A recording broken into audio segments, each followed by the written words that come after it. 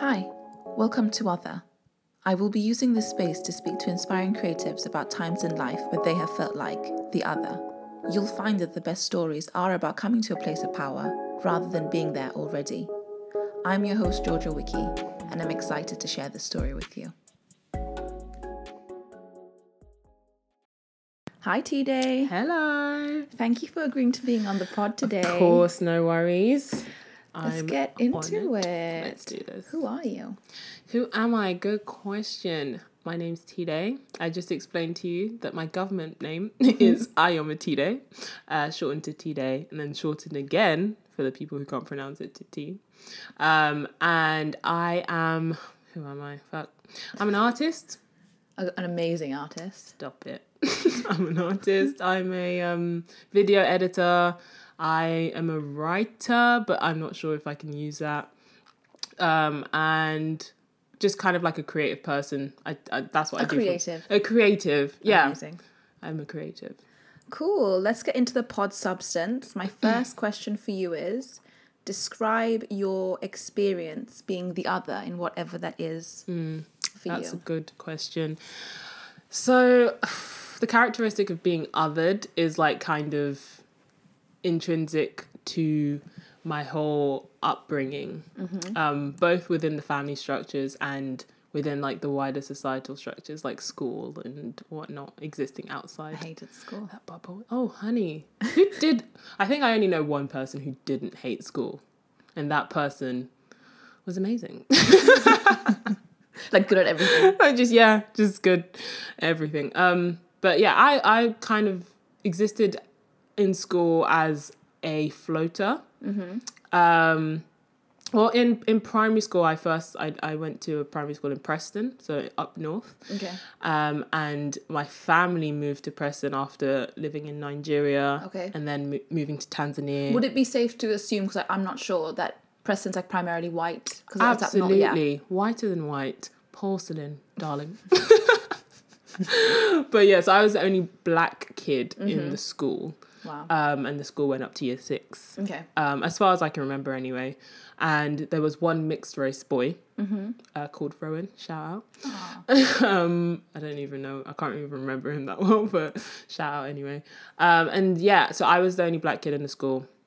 And like the overwhelming feeling I had from that, although I was actually quite popular within the school, like I had lots of friends and like, you know, a good social network, I still felt that feeling of otherness very deeply, mainly regarding race, obviously. Yeah. So like one thing that I keep unpacking in therapy, because therapy is a good thing to do, is the moment in school where... there were 2 moments actually. The first moment was when my hair would be out. Hair's a very common theme amongst black people, black women who grew up in, you know, white spaces. Yeah, no, I can completely relate to what you're saying school-wise, because I was the only black kid in my school in Sri Lanka. Right. And I had loads of friends, and like I would say I was reasonably popular, but there is that feeling of just I don't quite belong here. Yeah. And it's so weird how it like being popular or being like even liked doesn't erase the otherness that you feel. Yeah. It kind of like camouflages it maybe to a degree, because if you're not bullied directly about being black, obviously that's a different ball game altogether. But even if you like get on with the people, no one's directly saying you're black or... Did you have any like little comments made and things? I did. So like, for example, the hair thing, it was just like my hair was out. People would be like, oh, why is your hair sticking up? Have you been electrified? Blah, blah, blah. And as a kid, I think I was very cognizant of the difference, and also really kind of, I strove to, is that word? I strive. We'll go strove. We'll go with strove. Yeah, we'll make it work. I strove to kind of like erase that difference as much as I can. As a kid, you kind of want to conform, even if you're a strong-willed kid, and I was a strong-willed kid. Same. So I just kind of like played with it. I was like, yeah, my hair sticks up. Ha ha ha, look how it sticks up. Everyone come touch my hair. Look, it sticks up. And everyone rallied around me. So you sort of put yourself in the firing line before anyone else Exactly. It was like a defense mechanism. Yeah. So I'm like, before you can make me feel bad, hun, I'm gonna make myself feel. Or I'm gonna worse. I'm gonna be the clown. I'm gonna be the clown. Yeah, that's I can precisely it. relate to what you're saying. Literally, precisely. I am the clown. So make fun of me as much as you want. I've already made fun of myself. Good luck. Yeah. That's the energy I went in at school, especially in Preston. And the second time that like my race otherness came into play was a girl called Sophie. She was like, came up to me really randomly when we were standing in line for assembly, and it was just like, tea day. I was like, yes. Can I help you? What do you want? What do you want, Soph? And she was just like, my parents told me why you're black. It's like, what? Why? Did I even ask why? I don't even know. I was like, why? And then she was like, God put you in the oven amongst the white kids. Brilliant. And you got burnt. Like they left you in the oven for too long and it was a mistake. Brilliant. And I was just like, okay. I cried. Fuck you, Sophie. I was like, fuck you, Sophie. I can't remember your last name. I wouldn't dox you anyway. But I was just like, wow, okay. So I cried because that was the first time the otherness was like spitefully put thrown in your face. Fuck. And then, my friends rallied against me, kind of like, leave her alone, blah, blah, blah. But that stuck with me. It's like those things that... Yeah, it still stings. Sticks, yeah. So those were the two kind of elements in Preston that kind of like defined the otherness regarding race. And then when I moved to London, I was in year 6 and, year 5, sorry. And by that time, I kind of grew accustomed to it. There's another time where like in Preston, that the class was talking about numbers or something. And at that time I still had a thick Nigerian accent. And I used to say... so you're born in Nigeria? Yes, I was born in Nigeria, okay. Yeah. So I used to say the word tree, like instead of 3. Gotcha. And the entire class, including the teacher, was like, tea day is not tree, it's 3. And everyone laughed. And I was like, sorry, 3. And it was just kind of like a mockery thing. And that's like the element of being a clown, even though, taking away the sort of like the intention of the teacher or the class, of my friends, my best friend, like it wasn't a spiteful intent. It's just being singled out in that manner always leaves a lingering sense of, right, I need to change. Yeah. Okay, so I need to adapt. Yeah. I'm the one that's wrong. And I think that can be a very hard thing to navigate as a child. Because you don't know, like, look, like you telling me this story, I can see so many parallels to sort of what I've been through. And it's interesting because now you look back and you think, that's some heavy stuff. And you can, and because I suppose, like we go to therapy and we are quite introspective and we like to unpick things. It's a lot. But as a kid, you're just there with just, because, like, it's resilience, but it's like uninformed resilience. You're just existing and just accepting this, and it's fucking mental. There isn't a rule book to dealing with things as a kid, and I think as an adult, you know that there's not a rule book. As a kid, you don't know that. And you just think this is normal, and this is just life, and this is just the way it is. Do you know what I mean? And I think also like figuring out contextualizing the whole situation, like contextualizing why they're differing me in this way, and contextualizing the lingering effect and how that would make me feel and why I felt that way, and just the whole history of it all. Once you start to learn it, which you're not taught, you seek that out. So as soon as, even for me, it's a recent thing, like properly like seeking out understanding the context of race in England and in the rest of the world. That puts that whole story of me as a kid in Preston, the black kid in Preston, in such a different light. And I think that is what childhood me didn't have, in order to know that that otherness isn't just me. Yeah. Do you know what I mean? Yeah. And there was another time where, like, because my family is quite Pentecostal, religious Christians. Me and my older sister were getting off the bus in Preston. I was really young. And the kids at the back of the bus, white kids at the back of the bus, shouting out the N-word at us. My sister never swears, never does anything. As soon as we got out of the bus, she said, "Fuck you!" Brilliant. Can I swear? Yeah. Okay. Just checking. Can't. Sorry, Mum. My mum's going to listen to this. Okay, and be like, sorry, Mum. She's going to call me and be like, why? Okay, I'll call you. But yeah, so that's like all the three biggest racial things in Preston. That stand sticks, out. So then I moved to London, bit different there because my otherness, like the race. Everyone's an other in a way. Yeah, a bit. I was still in a very white area. Okay.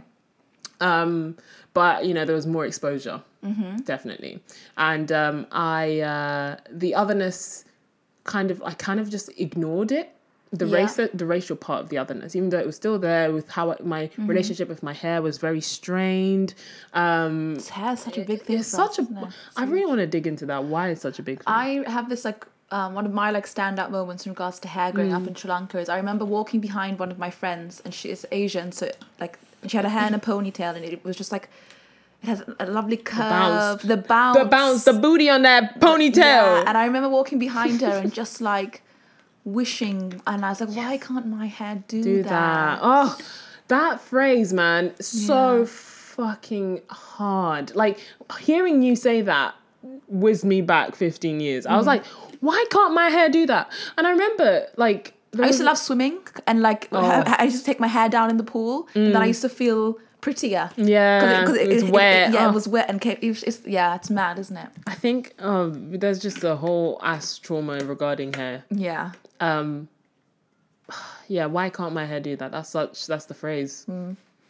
And so I did have that with my hair, struggling with it, relaxing it, fucking burning my scalp, honestly, doing what I needed to do to get it straight and emo, because I was playing around with the pseudo emo at that age, 11 to 15. Did you have the fringe? I had the fringe. Paramore was my thing. I was actually listening to Hallelujah by Paramore yesterday on repeat, and I had the best day. I still love them. Yeah, same. They're kind of like a universal-ish band. Yeah. I think Paramore I thought was niche emo.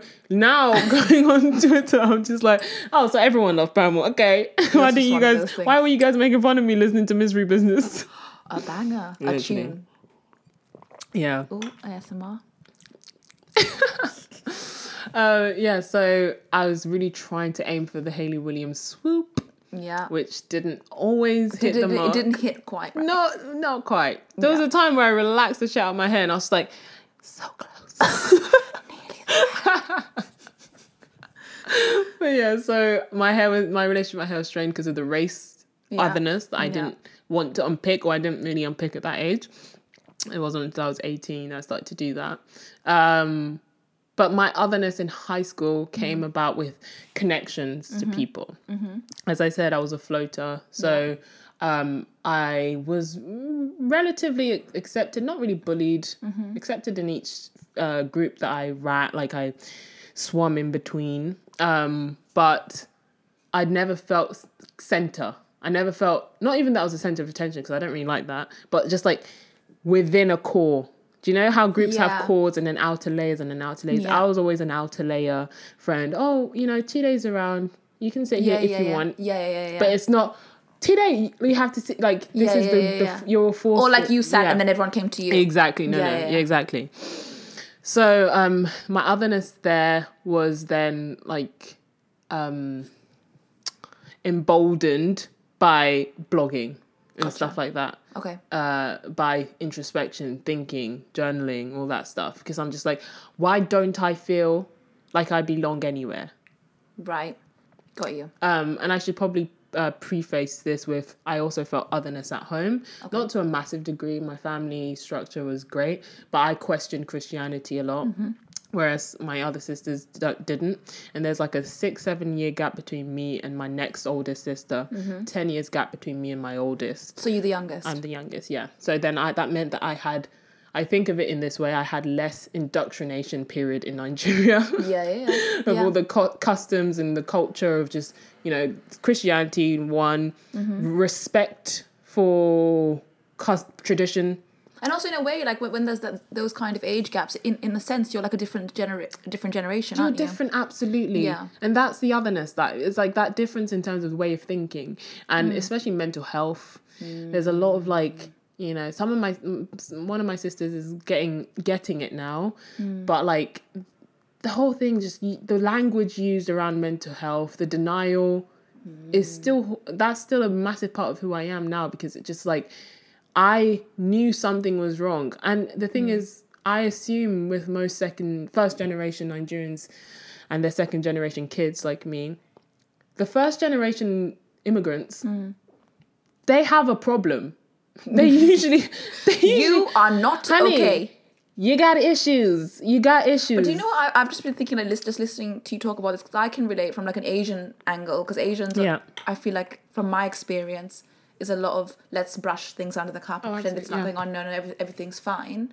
But then clearly you are not fine. But because you're so removed from going into yourself and like unpicking, is life easier for you? Like, I sometimes I'm like a bit jealous. I'm like, are you actually better off than me? Because I'm like unpicking, trying to do all this. Why shit. am I doing this? Like, am I would I be better if I just put it? Wait, let me answer your question. Yes. Maybe we're doing it wrong. We're doing it wrong. Do you know what? I hate being so woke. The thing is, once you start asking yourself questions, once you start asking society questions, once you start asking your parents, your family, once you start asking questions, those questions are daggers. They ruin the picture. They ruin the picture perfect life that people want us to. The thing is, the picture doesn't exist anyway. There's no picture. But if you believe in the picture, you can somehow paint yourself inside the frame. Yeah. And then I love that artistic analogy. She's an artist. But no, do you know what I mean? You can sometimes deceive yourself that, like, no, the 1950s were the era that I want to live in, even though racism was really prevalent and homophobia, and I could get killed for just being black. But, like, you know, how people romanticize these eras where there was no questions because the picture wasn't daggered and smashed to pieces. It was just like smashing everything to pieces. We're smashing everything, and that's why it feels like the world is ending. Maybe, yeah. But the thing is, it needs to end. The picture doesn't exist, and the picture was hurting other people, and the picture is hurting ourselves as well. Like, the fact that our parents don't ask questions about, you know, what, like, intrinsically, who at the heart of this body, who am I? They didn't go to Thailand to try and figure that out. Do you know the whole, like, go to Thailand, go to Rwanda, help some kids, and, like, just, you know. That's a whole other thing. Let's not even go into that. But do you know what I mean? Like, that whole, you know, self-exploration is necessary to understand that there is no answers. There are no one knows anything. No one knows anything. We had a little bit of a chat about the fact that no one knows anything about anything in regards to, like, COVID and the government. But and also like in regards to, like, looking up to parents and then realizing that your parents are also just children that don't know what the fuck is going on. Flawed, yeah. Yeah. Because everything is just a facade. Literally. Life is a lie. No, it is. And I think the thing is, the quicker we acknowledge that and acknowledge that also our own fictitious sort of, like, messages that we've made in our heads to make ourselves make sense, like I'm a nice person, or I get angry or I'm this and this, and trying to figure ourselves out, or, like, trying to figure out the world and why it is the way it is or whatever. As long as first, before we go into those explorations, we realize that at the core of it, any answers I may stumble upon aren't real. Like, any answers that I may make up about why society functions the way it is and how it needs to change, or the answers that I've made of what it needs to change for society to be better, or even within... It's the basically nothing exists. Yes, but then not in a nihilistic way where you just then give up, but in a way where it's like... Everything's okay then, because nothing is real. It's kind of like, it's all right. You pick your answers knowing that those answers are inherently flawed and not... And I feel like in that regard, like, self-exploration is beneficial, because then you can just, you know what's best for you then. Because otherwise it's like a wormhole, like, and you get stuck in it. Exactly. Like, self-exploration, that's my big lesson during the lockdown at home, was just like, I kept asking myself, like, in a way where I just wanted to really be able to write myself onto the paper. And you just wanted your path. You just wanted to know, like, what am I here to do? Sort of thing, like... No, I didn't even get that far. I didn't even get that far. I think I would have gotten... If I answered who am I first, I would have gotten there. But who am I was so hard. And I was just like, okay, it's driving me crazy. Like, and I couldn't really even put a finger as to why it was driving me so crazy. But I was just like, I don't feel I can ever get that answer of like my personhood making sense. So then I just kind of like accepted. I read this Psychology Today article. Sometimes you just got to Google. And it was just like this really intelligent article. Can't remember the guy's name. He basically just said that, like, you know, it's fluid. That's basically what he said. So he basically wrote in like a better way. Nothing. Yeah, he like nothing. Like, you know, just, you know, get over it. Like, it's okay. Yeah. It's okay. There is no answers. There are no answers to racism. No. There are no answers to why you act the way that you act sometimes. There are no answers to why your feelings are your feelings, why you do what you do. But if it makes you feel comfortable, you can create, you know, some sort of like fictitious answer and lie on that bed. Do you know what I mean? Yeah. But I think in politically, just a side note, if you're going to make those fictitious answers, also be willing to understand that because your reasonings, your answers are inherently flawed, that you can change those things. Do you know what I mean? Like, we can adapt. We need to ask these questions. We need to have inquiries into why we have made these answers. You can't just say segregation or go back home. What are you saying? You can't even just say defund the police. This is controversial, but you can't just say those things without asking yourself deeper questions. And like, why do I personally think exactly? I feel like this is quite so I feel like sometimes with our generation, like the younger generation, in regards to like politics and world views, like especially with Instagram culture and things like this, I wonder, do you believe this or are you jumping on this bandwagon? An example is just first one come to mind is like voting Labour, and it's like, oh, don't swipe on me if you're Tory, things like that, and like. I'm like, do you know what you're saying? Yeah. Or are you just scared your friends will get angry with you if you're saying different? I think that plays a lot of parts. And like the fact that I even have to feel like, to clarify, I'm not a Tory. Like, it's just great. It's maddening. Yeah. Because a big point I want to make, 2 points actually. One is that asking questions, being inquisitive, or trying to unpick something, or even having a part of what your thought process is aligning with the opposition, doesn't automatically make you part of the opposition. It makes you someone who's asking a question about something. Yeah. So let's try to some degree when having these political conversations to strip apart the molds that society and that we have played a part in making. Tory, Labour, categories. I just wish everyone could see what you were doing right now with your arm movement. Yeah, no, literally. In my head, I see a lot of visuals when I'm doing like blocks and just like of categories and it's so annoying when you talk about categories and how it doesn't work. It's easy to come across as that person. It's like, no labels, man. But like at the end of the day, we're not. It's not. That's even too simple a phrase. But anyway, we're going to. But like all these categories are everywhere. It's like strip them apart when having conversations with the individual, because those categories, like language and categories, make sense. Like they exist because we are trying to make the world make sense, and they are helpful to some degree. Yeah. But if we lean on them with such intensity, and those categories kind of make up a foolproof a foolproof picture of what someone thinks, that's going to hinder any sort of discourse that will get you to actually a more hopeful answer, even though if it's fictitious, but like it will get you to something a bit more nuanced and a bit more practical and pragmatic that you can make a change. So instead of going, no Tories please, you don't have to date a Tory. Fair enough. If the term Tory indicates to you X, Y, and Z, you don't have to date a Tory. But in having discussions with people, don't cancel out someone because they've said something linked to a category that you might not like. Ask them why they think that, if you have enough energy. Always energy. If you have energy. Because that's the thing. Some people are tired. Yeah. That's fine. I'm always tired. Rest.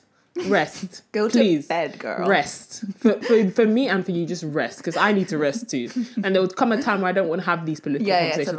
But for people who have energy to, my God, please don't. And you can learn from each other as well. Exactly. And you can have like instead of shutting people down, learn from each other, and then. But the thing is, it's never easy. No. Like, it's actually never easy. But it's like, let's try to have these dialogue with people who just have questions. You know, don't shut down questions. Let's entertain questions so then we can reach answers. And even you realize that your answers might not be as foolproof as you think they are just because you saw them on an infographic. I do feel like this, like these things are easier said than done, though. Absolutely. Especially if you feel very passionate about something, like extremely passionate. For example, like when the whole George Floyd Black Lives Matter movement was going on recently, I remember having a conversation with my friend about a similar thing. And obviously, like, I understand why people were getting angry. I was getting angry myself. But I was like, instead of people getting so angry, if we could use this opportunity to have like open conversation, I was being really like holier than thou, right?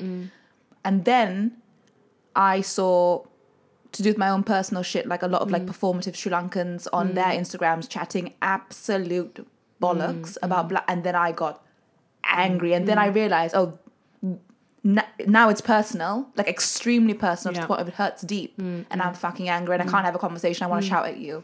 So and that is exactly what I'm saying, in the sense that, like, if you have energy, I was also the same. I was like, the thing is, it's fundamental to who I am to always promote like discourse and promote having those discussions, even though they're difficult conversations.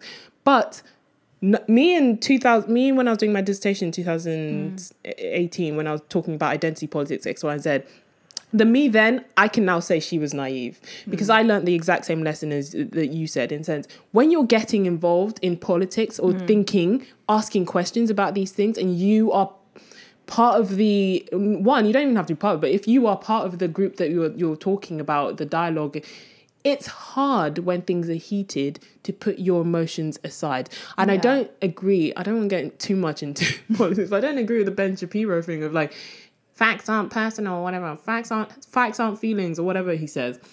Because at the end of the day, I feel like everything is a feeling to some degree. He has he's a baby. In his own regard, if you question his thing, he'll try and pretend he's all these rational. Anyway, get into the rational, reasoned, libertarian people, and I can get really pissed off, because just like, at the end of the day, people who kind of congregate under that title tend to not actually be as reasoned as they think they are. But I would like to have a conversation with someone. Like, if they come with goodwill and good intent, let's see where the dialogue takes us. Do you know what I mean? Yeah. But that's not to say that everyone at every point in their life will be able to have that same energy and dialogue to have with that person. They don't have to. And also, just because someone has a different opinion than you doesn't necessarily make them wrong. You can have a difference of an opinion and also still educate each other and become more informed in your own opinions. Exactly. And instead I think of shutting just people allow yourself to realize that you are wrong. You are always wrong. That is okay. Everyone is always wrong about everything. But yeah, so there's just we all need to just try, because I realized that I was wrong in one of my thoughts on the Black Lives Matter thing, because I got angry, I got annoyed, and I was like, but the looting, that's unacceptable. They shouldn't be looting. That's really diluting the discussion that needs to be had. I was wrong about that thought, because I watched, was it the Trevor Noah Instagram IGTV video that was like 10 minutes long, explaining how, we have, social contracts in the world that mean that, like, that we don't necessarily exist, but there's a social contract with us and the government being like, you take care of me and I will be a dutiful citizen. Yeah. If you're not taking care of me, why shouldn't I loot? Do you know what I mean? There isn't any sort of thing. And when I listened to that, I was like, right, I was wrong. I accept it.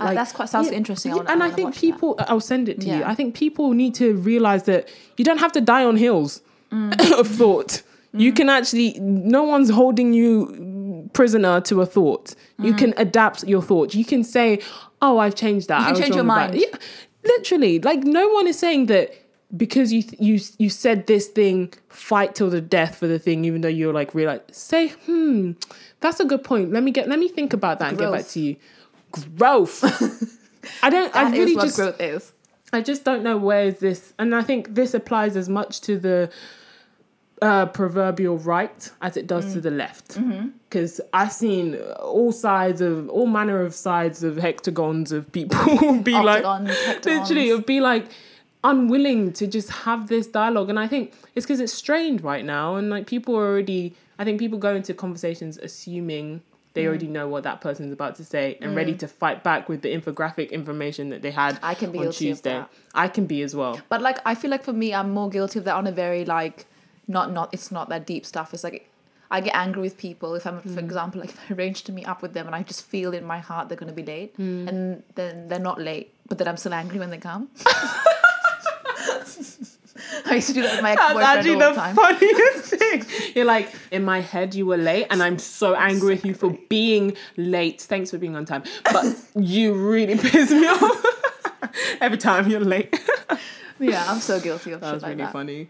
Yeah, but anyway, back to otherness. Yeah. Oh yeah, we went on a political tangent. And I'm so not political. I'm quite really proud of that. No. I don't know what the hell's going on. I am political and I don't know. Yeah. Okay, next question. Did you go through or are you currently going through a process to overcome this feeling of otherness? Yes, is the short answer. What's the long one? Long answer is therapy is hard, bro. It's also not what I expected it to be. But that is the route I've taken to understanding the otherness. In regards to what you just said about therapy not being what you expected, because I go to therapy and before I started doing therapy, I thought it was going to be someone telling me what to do, exactly what to do to make myself feel better. Oh, really? But it's literally not. I feel like it's more someone asking you the right questions and probing you in a way to make you then start to figure out how to fix your own life, which is obviously harder because I would much rather someone say do X, Y, and Z and everything will be fine. It's just easy. But that's how like therapy was not what I expected. What do you mean when you say therapy is not what you expected? Yes, I don't think I ever thought it would be like they tell me the answers, but I think that's because I had friends who went to therapy and I asked, like, I've been meaning to go to therapy since 5 years ago. So it's like a long time coming. Yeah. And I kind of did a bit of research onto it and stuff like that. What I didn't expect from therapy was that, one, the situation that we're in means it has to be on Zoom. Ooh, airplane, lovely. Thank you. Can they hear that? Yeah. Because if we can hear airplane ASMR. Oh, good. These mics are sensitive, aren't they? Yeah. Also, is it like soundproof? So if we hear anything, they are hearing it. So if you can hear it through the headphones, that's what's happening. Wow. Sorry, guys. Sorry about that. Unless but you're here in the room with us. You're here in the room with us. You're hearing everything. Join us. You're sitting on the floor with us. There's a red carpet. We've got some fruit that no one's eating. I will after. No, I'm not. I don't like apples. But it's because I had an odd box. Oh. So apples came with my odd box. So I can eat them, but I'm just like, I really don't like them. Okay, tangent again. Sorry. Therapy. Yes, therapy. So what I didn't expect from therapy was mainly, the Zoom thing, but also the fact that I don't know what I'm meant to do with the conversation on my lap after the ending. Right. So initially, before I started therapy, I just thought that after every session, either you walk out crying and like, journaling, contemplating, and then you act on the action, and it just like what they talk about manifests in real life, and you like work it through. Whereas like obviously therapy is a mixture of going back into the past, the present and future, etc., etc.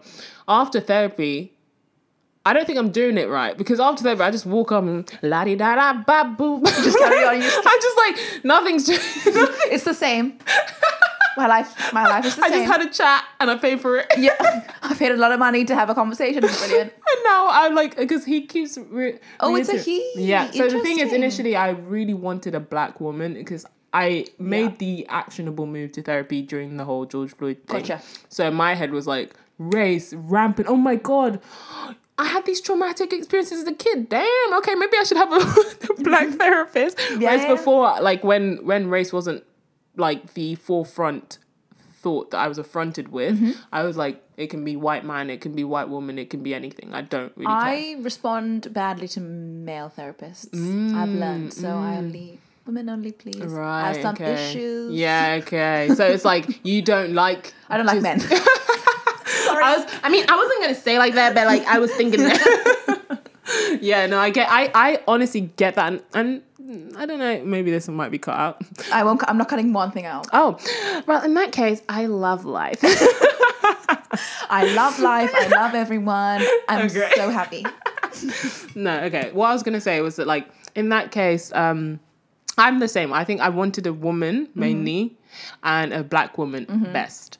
Because then you could just relate on everything. Yeah, and like I'm realizing also my emotional issues peak when I'm having like my period, before my period. So I really think that it's I never thought this before. I just thought maybe I was like exploring. Maybe I'm just mental. I was exploring. Maybe I'm bipolar. Maybe I'm like literally, but like but now I'm thinking it's period related because like looking into bipolarism, I don't think I have as many symptoms of that that needs that, like, obviously self-diagnosed that I'm not a professional, but you know, I'm gonna pose this to the GP and see what they say, but like I don't think it's bipolar anymore. Well, because I used to have, well, I'm still not to the same degree, but I used to, and I didn't even notice it was my mom. Where she used to say to me, Georgia, once a month, I'll have we speak often, but once a month you will like go through a phase of like going through a breakdown, hanging up the phone, screaming.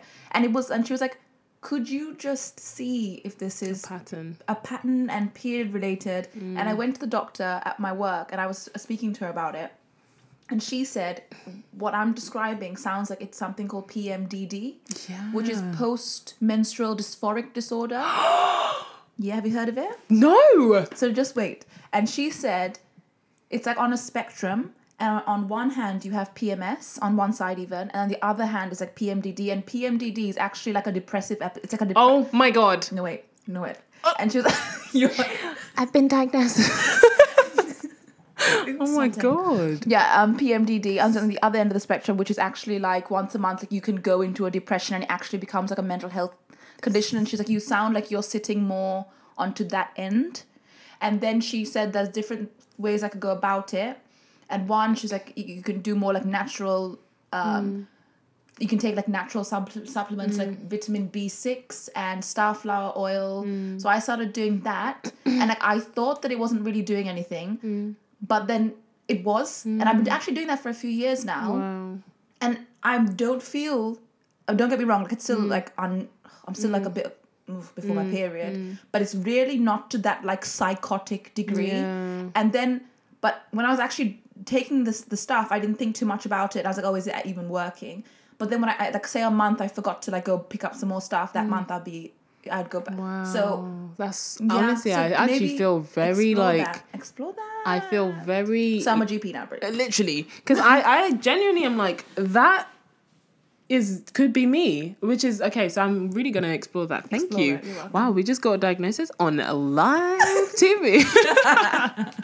No, yeah. So that was one of the things why I wanted a woman GP to talk about those things. But also, I like my GP's not gonna hear this, but I mean my therapist. He not denied corona, but just kind of like was like. He's not sure, like, think for yourself. Conspiracy theory. Yeah, that kind of element. And that made me feel, that took me out of the session. Okay. So it made me feel like, who am I talking to? Rather than like letting myself be, you know, taken in. I was a bit more cognizant of the dynamic of who like, are you? Who are you? Like, I want to ask you questions now. Tell me about what your thoughts are. Yeah, and why have you got because there's to a this level point? of trust, like a real big vulnerability and trust that you have to have with the person you're talking to just be like, they're not crazy. Yeah. Have you watched The Fall? No. But I started watching the other night, but then I fell asleep. But it's on my. Yeah. It looks like a bit of me. Yeah, it's good. It's good. You should watch it and then come back. We'll have another podcast. let's start a whole new segment. Yes. But yeah, so that's what the therapy element despite the whole corona possible denial thing, is quite helpful, and like it makes me during the chat understand how, because he said to me, difference is the pioneering like theme in your life. Difference with my family, like in terms of my political thoughts and like like just lifestyle thoughts. Like I felt different with my family, age-wise, religion-wise, political thinking, leaning wise, mental health, everything just different. Then I go out the house, I feel different because I'm in white spaces, and just how I relate to other people is the whole like tailoring yourself to be a bit more like somber. Because my dad does this as well, and it's something I only noticed recently. Like tailoring yourself to be a bit more like placid. Is that the word? Toning yourself down. Exactly. Watering yourself. So that you don't come across aggressive just from existing.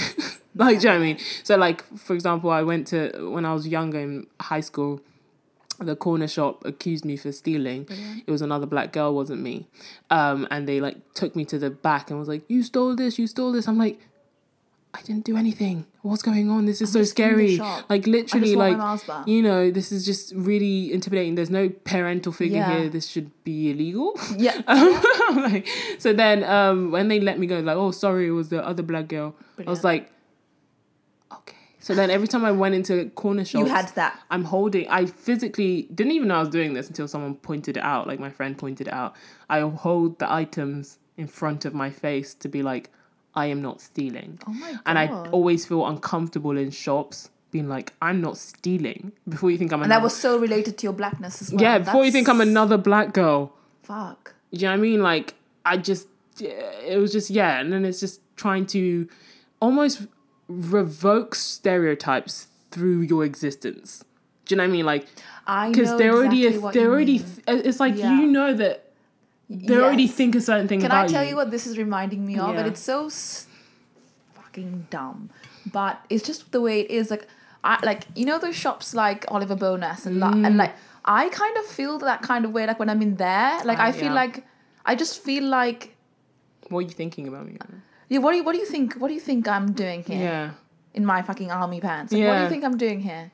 Do you know what I mean? I completely get you. And I got this when I went to visit my friend that works in a luxury shop.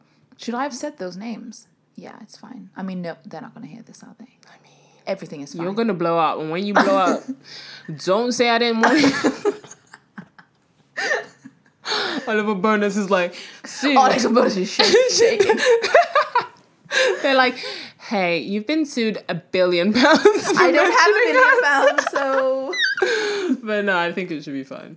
Like I get you, like being in those like spaces, it's like you could have as much money in the world, but it's like this idea that you already feel judged from existing because there's a perception of your like identity that is seen a certain way, that for me and my sort of like warrior like fight back against things, I don't think I explained that. For me, like the whole trying to not fit into stereotypes thing, instead of just being like, I will be myself regardless of whatever you think, that's on you, that's not on me. When I was growing up, I was very much like, I have to I have to revoke those stereotypes through my actions. So like, I would either be... You'd make it become your problem when actually it's not my problem. Yeah, exactly. I'm just you know, if I was going to be a loud girl on the back of the bus, that's not indicative of other black girls. That's just me wanting to shout at the bus. Me wanting to be loud at the bus. You wouldn't go, white boys at the back of the bus being loud. You just be like... That's true. Kids! That's a very... Ooh. Do you know what I mean? I've got goosebumps. I'm shaking. You know what I mean? You don't add that. So it's like, for me as a kid, my... like... And this is very problematic. A problematic thing that I think I've like internalized, which is viewing blackness as a thing to subvert. And I'm just like, no. blackness, I'm not playing that game. Blackness, first and foremost, as a dichotomy to whiteness, the actual things don't exist. They're not indicative of anything. But they've been brought into existence man-made, right? So now it's like, why have we decided that this thing means this? If it does, like, if that's something that the world or society or you have decided to do, that's not necessarily what I've decided it is. Do you know what I mean? So I feel like also in saying that we have to, this is going to get political again, sorry. It's also like, if blackness and whiteness isn't deterministic of anything, we've just made it that way. We also have to realize that even us as black people, or us, culturally referring to blackness even positively, or like, oh, this is black culture, or this is the blackness, blah, blah, blah. That in and of itself is also something to start to think about and unpick. And that's not me saying that you can't rally around blackness, especially for political purposes, like ending police brutality, or just like whatnot, even cultural purposes of like, I'm proud to be black, because you're rallying against other perceptions. Just note that conception of blackness that you're rallying around isn't a monopoly, isn't universal, isn't anything, isn't indicative. I think you should apply to be in Parliament. I feel Bitch, I'm just like watching Oliver you Bonas with is your like, with your fist in the air, saying all this, and I feel like I want to play this game. Oliver Bonas is like, yes. Parliament. T for president. Oh, please. One day. That's the goal. One day, you never know. Next Diane Abbott. As one goes out, the next black woman comes in, gets bullied to death, and the next one. Why is the world like this? Oh, telling me. Oh. Yeah. Should we go on to our last question? Let's do it. What do you think life looks like beyond this feeling of otherness? Right. So that question. Yeah. I don't think otherness can be escaped. I think that otherness is something that we just lean into. Love that. I love that. But yeah. I can completely relate to that, because I feel like I was fighting my otherness to the point of like madness, and I was exacerbating my own trauma, because I was just I just wanted to fit in so badly, and I feel like the second I went, right, I'm gonna tell my story and my truth, and it healed me. Yeah.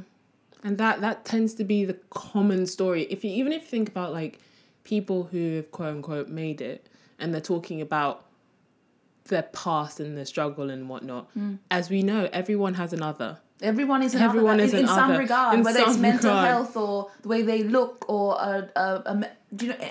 whatever a disability. Yeah, or literally everyone has that other, and people who have found a way to lean into the other and accept, and to even sometimes promote that other, they now get to where, like, they have gotten to where they are. For it's the common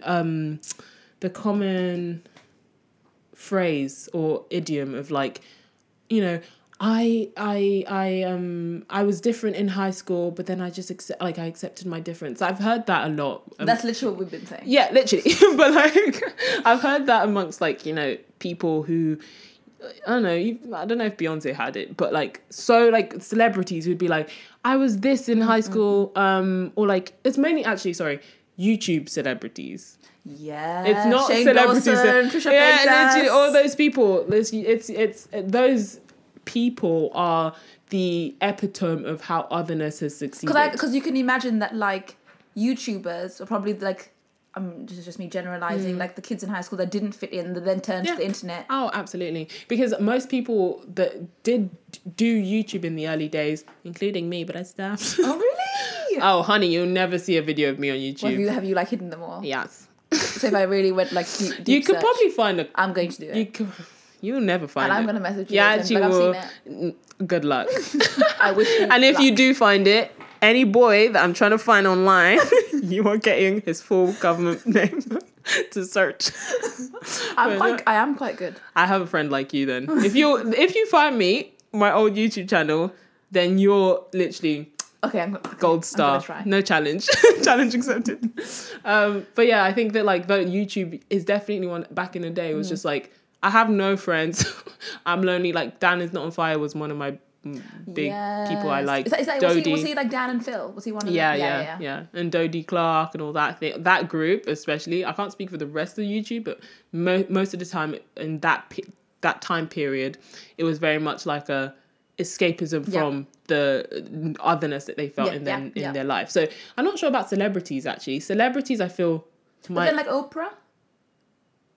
Yeah. Some celebrities like lean into their difference and try and like and that takes a lot of work. YouTube, I think, is just more prominent with YouTube celebrities because the whole platform. It's the culture of it. It's exactly. The whole internet. Exactly. Yeah. So I think that everyone has that otherness. Some people that find a way to lean into it gain this prominence from that otherness, and some people gain the fulfillment of just being finally okay with themselves.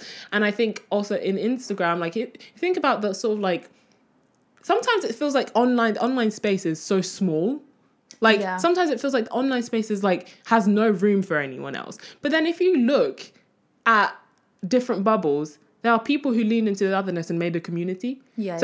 People who are disabled in some way, or like have that sort of story of maybe a mental illness or a physical disability, and just went, that's who I am, and I'm not going to let that destroy me. My otherness is not something to be ashamed of.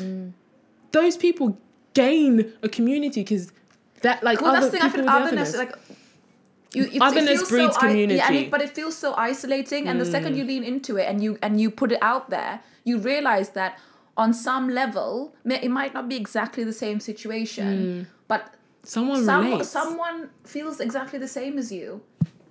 Literally, that's the power of otherness, man. It's the power of otherness. Yes, I love that. And I feel like on that very empowering note, amen, we should end. This conversation has given me energy. Thank you. This conversation was sponsored by Oliver Bonus.